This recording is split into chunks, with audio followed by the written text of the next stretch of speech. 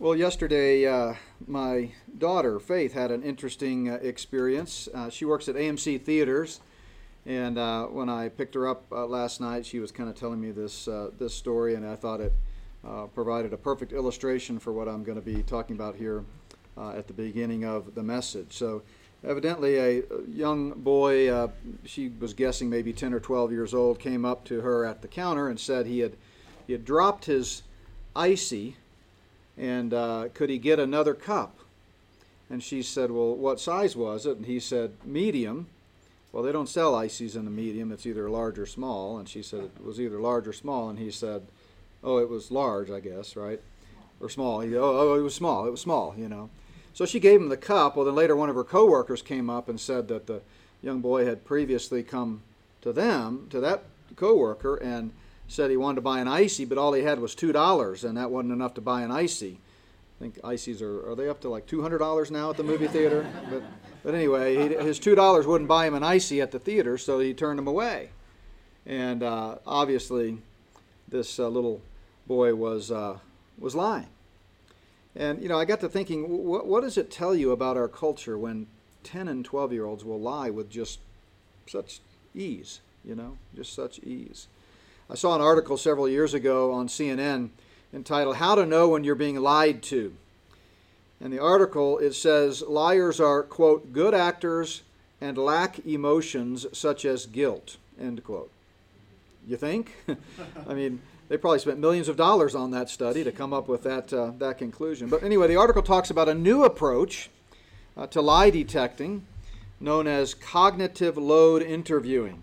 And I know we've got some law enforcement folks or former law enforcement folks in our midst, so maybe you've heard about this, but it's kind of a new technique that involves asking questions, setting tasks within the questions, and seeking more detail, which essentially means overloading someone's brain as they provide the information. And so as they respond, they inevitably drop verbal clues of any deception. And police investigators are veering away from, the old school watching people sweat and using polygraphs in favor of this new technique, according to the articles.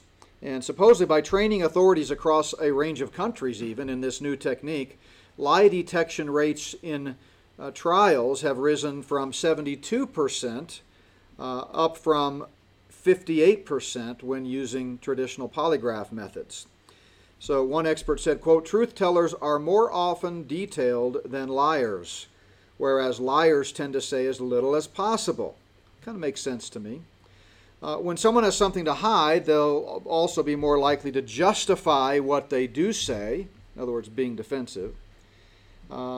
They will be on the lookout for a reaction, and they will use fragmented sentences when they can. This according to R. Edward Gieselman, a UCLA psychology professor who was leading this study and this new technique. But, isn't it telling that we have an entire industry that has formed based on the task of trying to tell when someone is lying?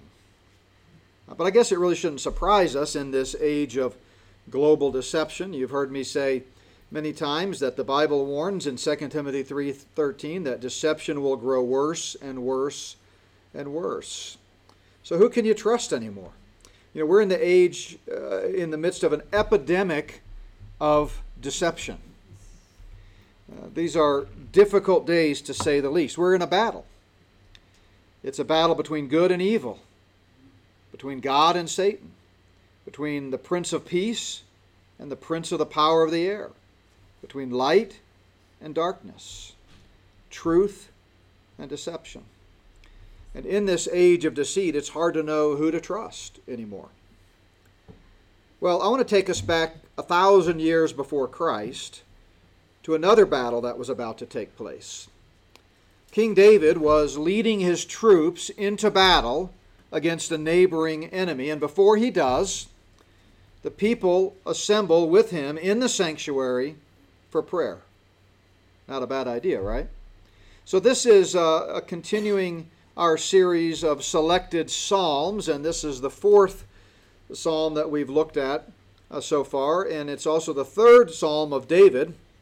I'm just kind of following my heart and looking at psalms that I know have meant a lot to me through the ages, and so far 3 of the 4 have been by David. Now, that's not too surprising because half of the Psalms, 75 of the 150, were written by David. So at least statistically, about half of the messages ought to be from a Davidic psalm. So far, I'm a little ahead of that curve, so I got to make a point to try to find some non-Davidic psalms in the coming weeks. But when the battle is raging, or when the battle is about to rage, who do you trust? Who do you trust? You know, this Wednesday in part 6 of What in the World is Going On, our midweek service, I'm going to address, can you trust the government? And so that ought to be interesting. And we talked a little bit about that last Wednesday. I gave you some scripture that talk about trusting the government. But this particular psalm, Psalm 20, is a powerful reminder that in the midst of a battle, there's at least one person we know we can trust. And he's not a person, though he came in the form of a person, put on human flesh, the second person of the Trinity, Jesus Christ, the Son of God. But I'm talking about God. God is who we can trust. Let me give you some background before we take a look at this short psalm. As I mentioned, this was written by David. It's one of those royal psalms. We talked about that at the beginning of this series a few weeks ago. Royal psalms, there's 10 of them in the book of Psalms. They're grouped not by their literary characteristic, but by their content. And they all have as their life setting some event in the history of Israel, and usually it's David, but not always. And it could be some departure for battle like we're seeing here, or some ascension to the throne. But in a royal psalm, the king of Israel is the one who takes center stage, and that's certainly the case in Psalm 20 with David. So it was about 1,000 years before Christ. As I said, they're heading in to battle, and you know they pray for victory over the enemy. So he's headed out. Before he gets to the battlefield, he stops in the sanctuary, where he was joined by the congregation of people, many of his people, who joined with him and interceded for him. And, they wanted to pray that their king, their leader, would be victorious in this upcoming battle. So as you recall, Psalms are written in poetic musical form with stanzas. You know, just as when we sing here, we put the stanzas or verses on the screen, and you sing one verse at a time, and then the chorus, and sometimes a bridge. Did they have bridges back in the Psalms days? I don't know. We just invented those. Yeah, we just invented those. I mean, they had bridges that you could go over, like the one that is being worked on interminably at County Line Road and I-25. But anyway, but I'm talking about a different kind of bridge. But in the Psalms, they would break them up into stanzas, and this are the 3 stanzas in this psalm. You can't really tell it from necessarily our English translation, and the verses don't always correspond to the stanzas, because the verses were added many, many hundreds of years later. But there are 3 stanzas in Psalm 20. Verses 1 through 5 are stanza 1, the intercession. And then verses 6 through 8, the assurance. So they pray, that's the intercession. Then they express their assurance that God will hear them. And then they repeat the intercession at the end. So it kind of is a bookend, if you will. So I want us to break this short psalm down into 5 reasons that we can trust God. As we kind of put ourselves back 1,000 years before Christ, it's obviously a different day, pre-modern era. They're about to go out into battle. They pray, and in their prayer, we can see some implicit reasons that they, and by extension us too, should trust God. The first is his very reputation is at stake. God's reputation is at stake. If you look at the first 2 verses, may the Lord answer you in the day of trouble. May the name of the God of Jacob defend you. May he send you help from the sanctuary and strengthen you out of Zion. You know, in intercessory prayer, when you pray for someone else, the congregation lifts up their hearts in unison, praying that God would answer their king's request. So it's kind of David's praying, and then they're praying alongside him for protection and to be victorious there in the battle. Now you notice the word Lord is in all capital letters. I mentioned this, I think it was Wednesday night, when I was looking at it may have even been this same Psalm 20, I can't remember. But in our English translations, whenever you see the word Lord in all capitals, if you have a good translation, it's an indication that this is the Hebrew word Yahweh, which is the personal name for God. And so this psalm starts with a reference to the Lord, Yahweh, as the one who will protect them. You see the word defend there, about in the middle of your screen. At the end, it's actually at the end of verse 1. It literally means to set on high. And in the ancient Near East, in the time of Israel's kings that David was serving in, strength was equated to having a high vantage point. I mean, they didn't have military arsenals. They didn't have, 4,000 Humvees or, other, arsenal of weapons and stuff that they could, leave behind for the Taliban to take.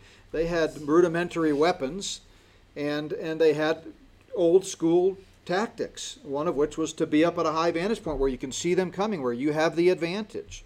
And in fact, that's why if you think about in Psalm 121, David says, I will lift up my eyes to the hills, from whence cometh my help. My help comes from the Lord. In other words, he was saying in that, by the way, he said, my help comes from the Lord, the maker of heaven and earth. In other words, my help doesn't come from the hills. Ultimately, it comes from God who made the hills. But anyway, that was the culture. But in the Hebrew culture, the person's name said something about them. It was synonymous with who they are, their character, their trustworthiness. In fact, you often see that they would change their names when a significant life event happened to commemorate that and to really embolden them and remind them of who they are. You see that carried over into the Jewish culture in the first century as well. Remember, Saul was changed to Paul and so forth. But the Jews so revered this personal name for God, Yahweh, the I Am, used over 6,000 times to refer to the one true God, the personal God, our God, that they would not vocalize it. Now, so whenever you see Lord in all caps in your English Bibles, that means it's Yahweh, as opposed to, say, Elohim, the formal name for God, or Adonai, sort of a more informal name for Lord that could be used both of God and any Lord or Master in a human setting. This was reserved for God, the one true Creator God, Yahweh, our personal God. And Hebrew was a vocal language. It was not a written language. I mean, they had the scrolls where the prophets of old wrote as they were carried along by the Holy Spirit to write, but everybody didn't have a copy of the scrolls that they would read from when they would recite the Old Testament Hebrew Scriptures, or sing, in this case, the Old Testament Hebrew Scriptures. It was always from memory. It was a vocal, verbal language, not a written language. And so when they would come to this word Yahweh, they would say instinctively Adonai, because out of reverence for God, they would not vocalize the name Yahweh.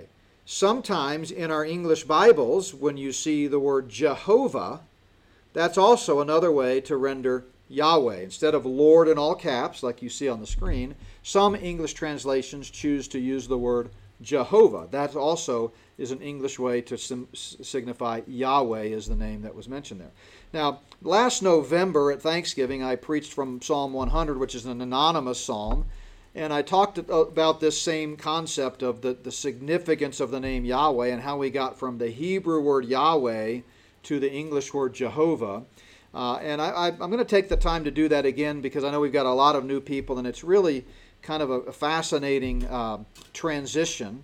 And it will also, I think, help instill in your minds when you're reading the Word of God in English and you see the word Jehovah, or you see it on bumper stickers or posters, or you hear people say the name Jehovah, you'll understand the significance that that's talking about Yahweh. So if you go back to the Hebrew Scriptures, of course, they're written from right to left, so that's what Yahweh looks like, and this is Adonai, the word Adonai. Now, as I mentioned, Hebrew was a spoken language, so it does not have vowels.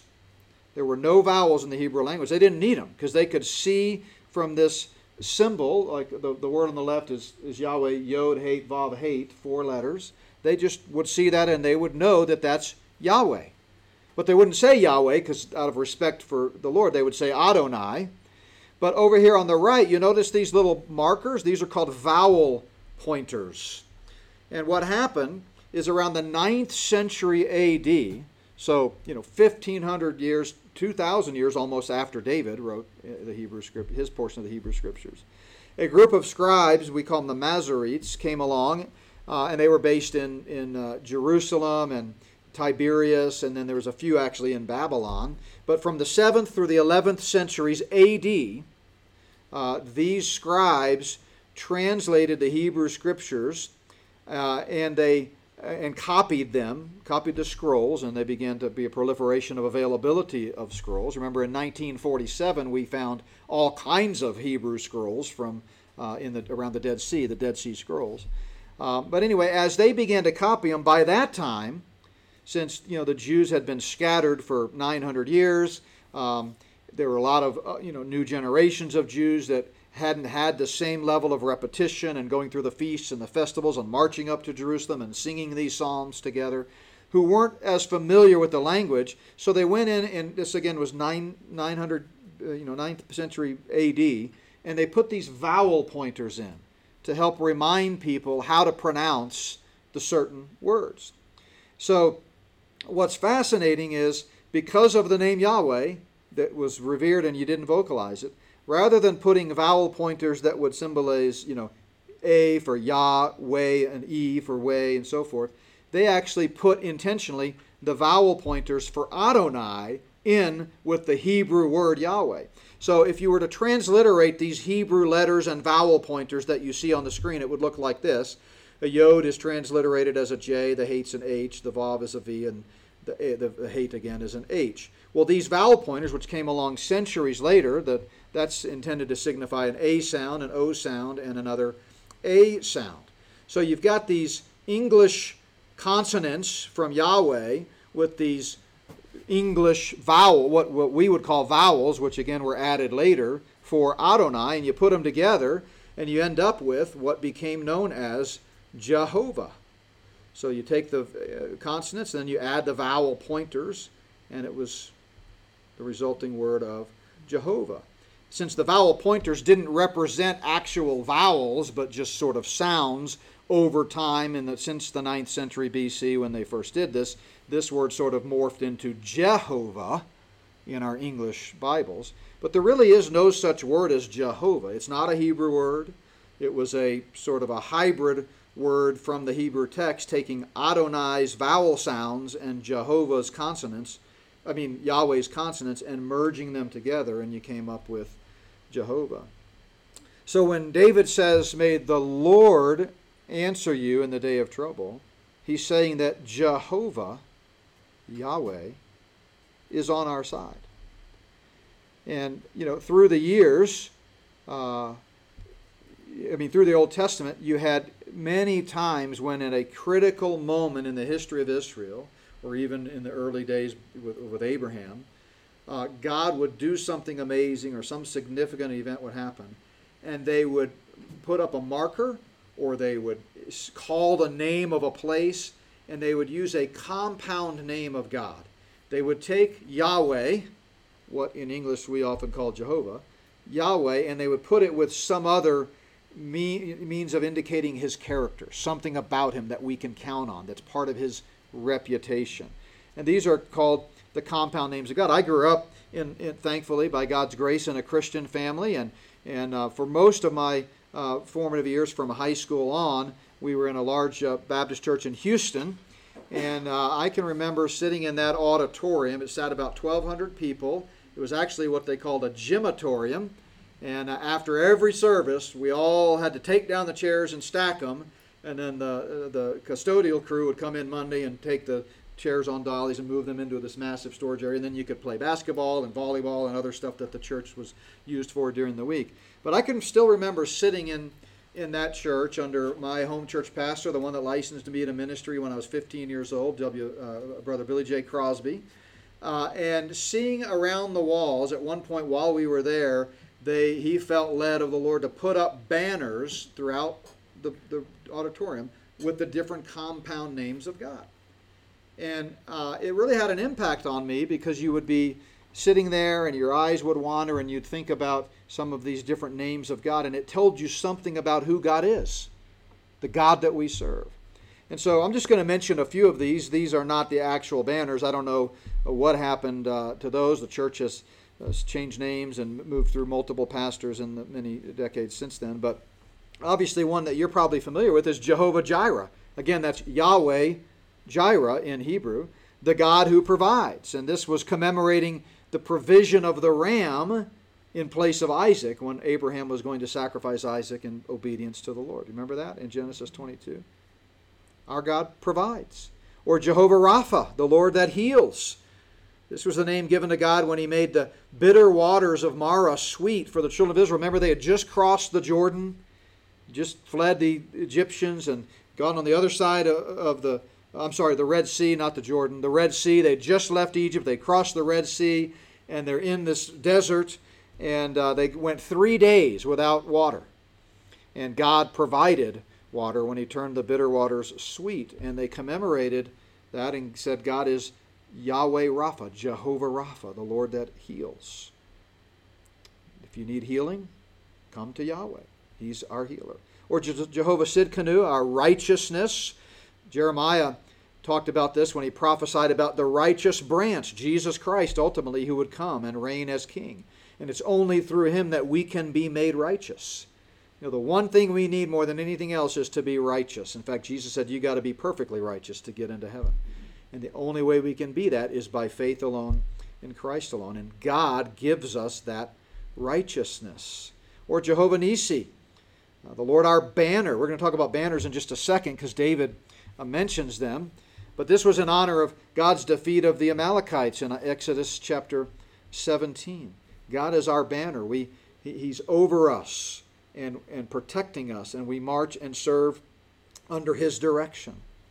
Or Jehovah Shalom. Everybody knows a little Hebrew, right? Shalom, peace, right? And the Lord is our peace. This is the name Gideon gave the altar which he built in Ophrah after the angel of the Lord had appeared to him and, remember, commissioned him to go out and do battle against the Midianites, and he defeated the Midianites in that incredible, miraculous battle. But even before that, David was a little nervous, and God had to show him the fleece. But right before that, God first called Gideon, and Gideon built this altar. And God gave Gideon a peace for what he was about to face. That's pretty powerful when you think about the battles that we're facing and may be facing as believers. And he is the Lord our peace. Or Jehovah M'Kadesh, or the actual Hebrew is Makadeshim, but we usually abbreviate it M'Kadesh, the Lord our sanctifier. And this is expressed in the Old Testament laws in Exodus chapter 31, particularly the Sabbath law. In other words, just as the seventh day was set aside under Jewish law, God sets us apart as special, unique, his people. And indeed, we are sanctified. We are a special group of people. Or Jehovah Shammah, the Lord is there, referring to the city, which the prophet Ezekiel saw in his vision in Ezekiel 48. And it was Jehovah Shammah, Yahweh Shammah, God is there. More than ever before, we need to know God is here. He's with us. Or Jehovah Sabaoth, the Lord of hosts. We sang about that this morning. It was used in David's day to witness to God as the deliverer who is surrounded by heavenly hosts of angels and an army. Now, we can't see that unless, as Hebrews says, we happen to be entertaining a stranger who is an angel. But by and large, we don't see the heavenly realm. It's an unseen realm. And Paul in the New Testament tells us we don't wrestle against flesh and blood. It's a spiritual battle. But we need to understand that our God is the God of hosts who's up there leading an invisible army of angels, and he's the Lord of hosts. And David talks about that in 1 Samuel. And then finally, we could mention more of these, but I couldn't help but mention Jehovah Ra'ah, because we talked about that in our first series through Psalms, the Lord our shepherd, also used by David, who describes God metaphorically as one who provides and protects like a shepherd. Remember, he said the same thing that he says here in chapter 20 and in chapter 23. The Lord is my shepherd. And it's his reputation that is at stake. God can be trusted because it's part of his namesake. It's who he is. He is trustworthy. His very reputation throughout history, from the beginning of creation, validates his trustworthiness. If you think back to Psalm 23, most of you probably have it memorized. It goes on to say in verse 3, He restores my soul, He leads me in the paths of righteousness for His name's sake. So we can trust God because His reputation is at stake. Secondly, we can trust God because He remembers our faithfulness. He remembers our faithfulness. The psalm goes on to say in verse 3, May He remember all your offerings and accept your burnt sacrifice. That word Selah there is really, we don't know exactly what it means, but it's some type of a musical marker or technical notation with musical instruction. But David tells us the people lifted their voices to God concerning their king, him, and they prayed that God would give him success. And meal and burnt offerings of worship often accompanied prayers by God's people in the Old Testament, especially when they were praying for help. It was a part of their worship. And the congregation prayed that the sacrifices which accompanied their prayers would be acceptable. Now today we don't offer sacrifices the same way, but we do offer sacrifices, don't we? It's completely appropriate to rehearse to the Lord the attitude of your heart and pray for the Lord's protection and help. So when we say, Lord, remember all your, when they said remember all your offerings, they're basically saying, Lord, remember we've followed you. We love you. We've worshiped you. Today we might say, Lord, you know my heart. Lord, you know that I truly want to serve you. Lord, you know that I've done service to you. So now, Lord, I pray, please give me the fruit of my faithful labor. How do we offer sacrifices today? Well, the New Testament tells us at least a couple of ways. Peter says we offer up spiritual sacrifices acceptable to God through Jesus Christ. And those are things like walking in the fruit of the Spirit, walking in the Spirit and not after the flesh, praying, walking by faith, trusting Him daily. That's a sweet-smelling aroma to Him. Paul puts it this way in Romans 12:1, I beseech you therefore, brethren, by the mercies of God, that you present your bodies a living sacrifice. Your whole lives, in other words, are a sacrifice that is holy and acceptable to God, which is your reasonable service. And when we do that, it is perfectly okay in our prayers to come to God as we're expressing our trust in Him and saying, Lord, remember my faithfulness. Not in a proud way or a self-serving way, but because we want to express our trust in Him in that way. And we can trust God not only because His reputation is at stake and He remembers our faithfulness, but because He responds to our prayers. How many of you believe God answers prayer? Amen? We've seen it. Seen it all through our lives. We've, by an exponential amount, forgotten more times that God answered our prayer than we can even possibly recall. But the psalm goes on, May He grant you according to your heart's desire and fulfill all your purpose. We will rejoice in your salvation, and in the name of our God we will set up our banners. May the Lord fulfill all your petitions. The people prayed that King David's heart's desire would be fulfilled and his plans be successful. Those worshipers that were assembled there in the congregation voiced their confidence that God would indeed answer their prayers. They anticipated shouting for joy over their triumph. And then they repeated their intercession in support of this prayer. May the Lord fulfill all your petitions. Notice that word banners there. God, in the name of our God, we will set up our banners. When the soldiers went out to war, they marched according to their tribes, and each tribe had a banner of its own, a distinctive banner, according to Numbers chapter 2. And so, as we go forth today, our banner is God. God's the one setting up the banner. We're not still part of the children of Israel with the tribes and doing those things like they did in that culture. But God is our banner. And I love this idea of the desires of your heart. You see that a lot in the Old Testament, particularly in the Psalms. In fact, in the very next psalm, Psalm 21, which is also written by David, he uses that same phrase. The king shall have joy in your strength, O Lord, and in your salvation, talking there about deliverance from an enemy. How greatly shall he rejoice? You have given him his heart's desire. And then, of course, who can forget Psalm 37? Trust in the Lord, also by David, and do good, dwell in the land and feed on his faithfulness. Watch this. Delight yourself also in the Lord, and he shall give you the desires of your heart. This verse has been a source of encouragement and strength and comfort to believers for many, many, many years. See, God can be trusted because he hears our prayers and wants to do us good, only good, by the way. He wants to give us the desires of our hearts. And when we pray for that, there's nothing wrong with that. In fact, it's in the process of our prayer that God might change the desires of our heart, and we don't even realize it, right? You ever look back and suddenly you remember something you used to want, but you've forgotten you ever even wanted it? And now what you do want, God gives you, and you're so blessed and so pleased and so thankful to God? When's the last time you prayed something like this? Lord, I really want this. You know my heart. I'm not being selfish. I'm not saying I deserve it. I'm not self-absorbed. I'm just being real, God. My heart longs for such and such. Perfectly fine. And if in the process of that prayer there is any selfishness or self-absorbed attitudes, the Lord and the Holy Spirit will correct that and mold and shape that. But we see that again and again. Job is a classic example of a believer who prayed for God to give him his desires. He said, "Oh, that I might have my request, that God might grant me the thing that I long for." When's the last time you prayed in that way? Well, so we can trust God because his reputation is at stake. He remembers our faithfulness. He responds to our prayers. But get this, he also rules over all of our circumstances. He also rules over all of our circumstances.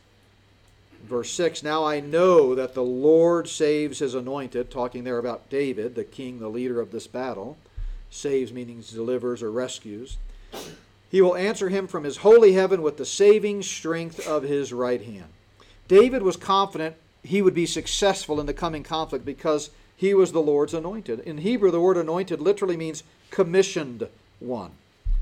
In other words, David knew that God had a plan for his life and that God would not let him down, whatever the circumstances. He knew that God was in control. David was God's commissioned one. He was part of God's plan. God is sovereign. In other words, God is in charge of our circumstances. Of course, this didn't mean that David or us, that we have a free pass to live and act however we want. But it does mean that God's in charge. And if David had been guilty of sin, God might not have given him the victory. Maybe God would have disciplined him in that moment. But David believed that he was clean and that the intercession of his people, he felt, gave him even more confidence and strength to emerge as the victor because God was in control. He rules over our circumstances. Going back to Job, again, though he slay me, yet will I trust him, Job said. A classic example of trusting in God no matter what. And Paul in Romans says, oh, the depth of the riches, both of the wisdom and knowledge of God, how unsearchable are his judgments and his ways past finding out. Now that's the kind of rock-solid, unwavering trust that we can have in our God. And then finally, and this is the passage that I talked about Wednesday night, verse 7, we can trust God because he's more reliable than every other alternative. He's more reliable than every other alternative. David goes, some trust in chariots and some in horses, but we will remember the name of the Lord our God. In contrast with those who trust in military equipment, David trusted in the Lord. He repudiated confidence in the most sophisticated physical implements of war in his day, which were chariots. Not everybody had chariots. That was like the ICBMs or whatever of their day. Instead, he affirmed his reliance on the Lord himself for victory. Notice again that reference to the name of the Lord our God. The Lord's reputation is at stake. It's his character and nature that's at stake. And David gained confidence as he meditated on his God. Now, notice the word trust. I don't have it highlighted, but it says some trust in chariots and some in horses. Again, if you have a good English translation, you'll notice that that word is italicized, the word trust in your English Bible. And that's an indication that it's not in the original Hebrew. Sometimes in our English translations, to smooth out the reading, we will insert a word. A wooden reading, if you were just to read it sort of woodenly in a literal word-for-word way, it would say, some chariots, some horses, but we will remember the name of the Lord our God. The word trust is implied from the context. However, the real key word here is that word remember. Again, if we read it without the words in italics, some chariots, some horses, but we remember God. That's who we remember. The word remember is the Hebrew word zakar, actually. It means to keep in memory, to ponder, to make known. It's used 222 times in the Old Testament. And, basically what David is saying here is contemplation of the Lord builds confidence in him. Some people are gloating over how strong their horses are or how well-oiled their chariots are. I'm remembering my God, who's rescued me a time and time again. And even though I'm going to use these tools that he's provided, my faith is not in them. The object of David's faith was in the name of the Lord. And David was meditating, pondering, and also proclaiming. In fact, if you have a New American Standard English translation, instead of the word remember for zakar, it says boast. He says, some chariots, some horses, but we boast in the name of the Lord. We make him known because we know what he's done for us before. David, or this is actually an anonymous psalm, Psalm 33, he says, no king is saved by the multitude of an army. A mighty man is not delivered by great strength. In fact, the horse is a vain hope for safety. Neither shall it deliver you any by its great strength. In other words, you might trust in that horse, but what happens if the horse comes up lame? Then where you turn? God's never going to come up lame. God's never going to get thirsty or need grass or just need a rest. His saddle's never going to get crooked or fall off. See, so you need those things.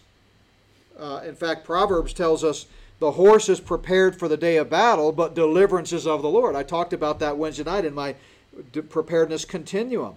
How about some people go to the extreme and say, well, I can handle this. I'm going to do everything I can. I'm going to move to a mountaintop. I'm going to dig a hole. I'm going to get an underground bunker. I'm going to handle it all on my own. I don't need God. And that's wrong. Other people go to the other extreme on the continuum and have this presumption of, I don't need to prepare. I don't need to do anything. God's got this. I'll just trust God. But we need balance. And this verse expresses that balance. And it expresses David's balance between trusting in God and his own implements of war. The horse is prepared for battle, but the deliverance is of the Lord. Psalm 44 is a psalm of the sons of Korah. Remember, they wrote some of the psalms, as we talked about. I will not trust in my bow, nor shall my sword save me, but you have saved us from our enemies and have put to shame those who hated us. And in God we boast all day long and praise your name forever. What bows and swords are you hanging on to in the face of trouble? Now, don't get me wrong. We live in a fallen world. There's bad people. You need to take steps to prepare and protect yourself. Nothing wrong with that at all. That's biblical. In fact, Jesus told the disciples, right before he was betrayed, look, if you have a knapsack, here's a suggestion. This is Jesus' words. Told his disciples, if you have a knapsack, you might want to sell it and buy a sword because it's going to get tough. And that was 2,000 years ago. But never forget who our ultimate trust is in. Our trust is in God. His reputation is at stake. He remembers our faithfulness. He responds to our prayers. He rules over every circumstance. And ultimately, he's more reliable than every other alternative. So what's the takeaway? Just 3 little reminders. First of all, never forget who you're dealing with. God. God. We've created a smaller, more impotent God in our world today. And we need to be reminded he's still God. Remember that he is in full control of your circumstances. And then seek him first in every situation. We're seeking some answers right now, trying to find a house and trying, like everybody, praying for different needs and desires of your heart in life. And every once in a while, the Lord will just tap me on the shoulder and say, remember, trust me. You can't solve all your problems on your own. And I'm a guy that likes to solve problems. But trust me, and in my time and in my way, I'll bring you through. Let's pray. Father, thank you for this psalm, and Lord, just for the great encouragement that it is to me every time I read it. And I pray that these words would really dig deep into the hearts of everybody listening today and everybody here in the church today, that it would really comfort and encourage us to remember that in a day when deception is so powerful, when even young children are lying just without any regard for the truth, there's someone that we can always trust, and that's you. And Father, I pray if there's anyone here within the sound of my voice that hasn't placed their faith first and foremost in you for their eternal salvation, for the forgiveness of their sins and eternal life, I pray that they would take that important first step so that they can then live a life of faith and trust in the one who saved them and gave them the free gift of eternal life. And it's in his precious name that we pray. Amen.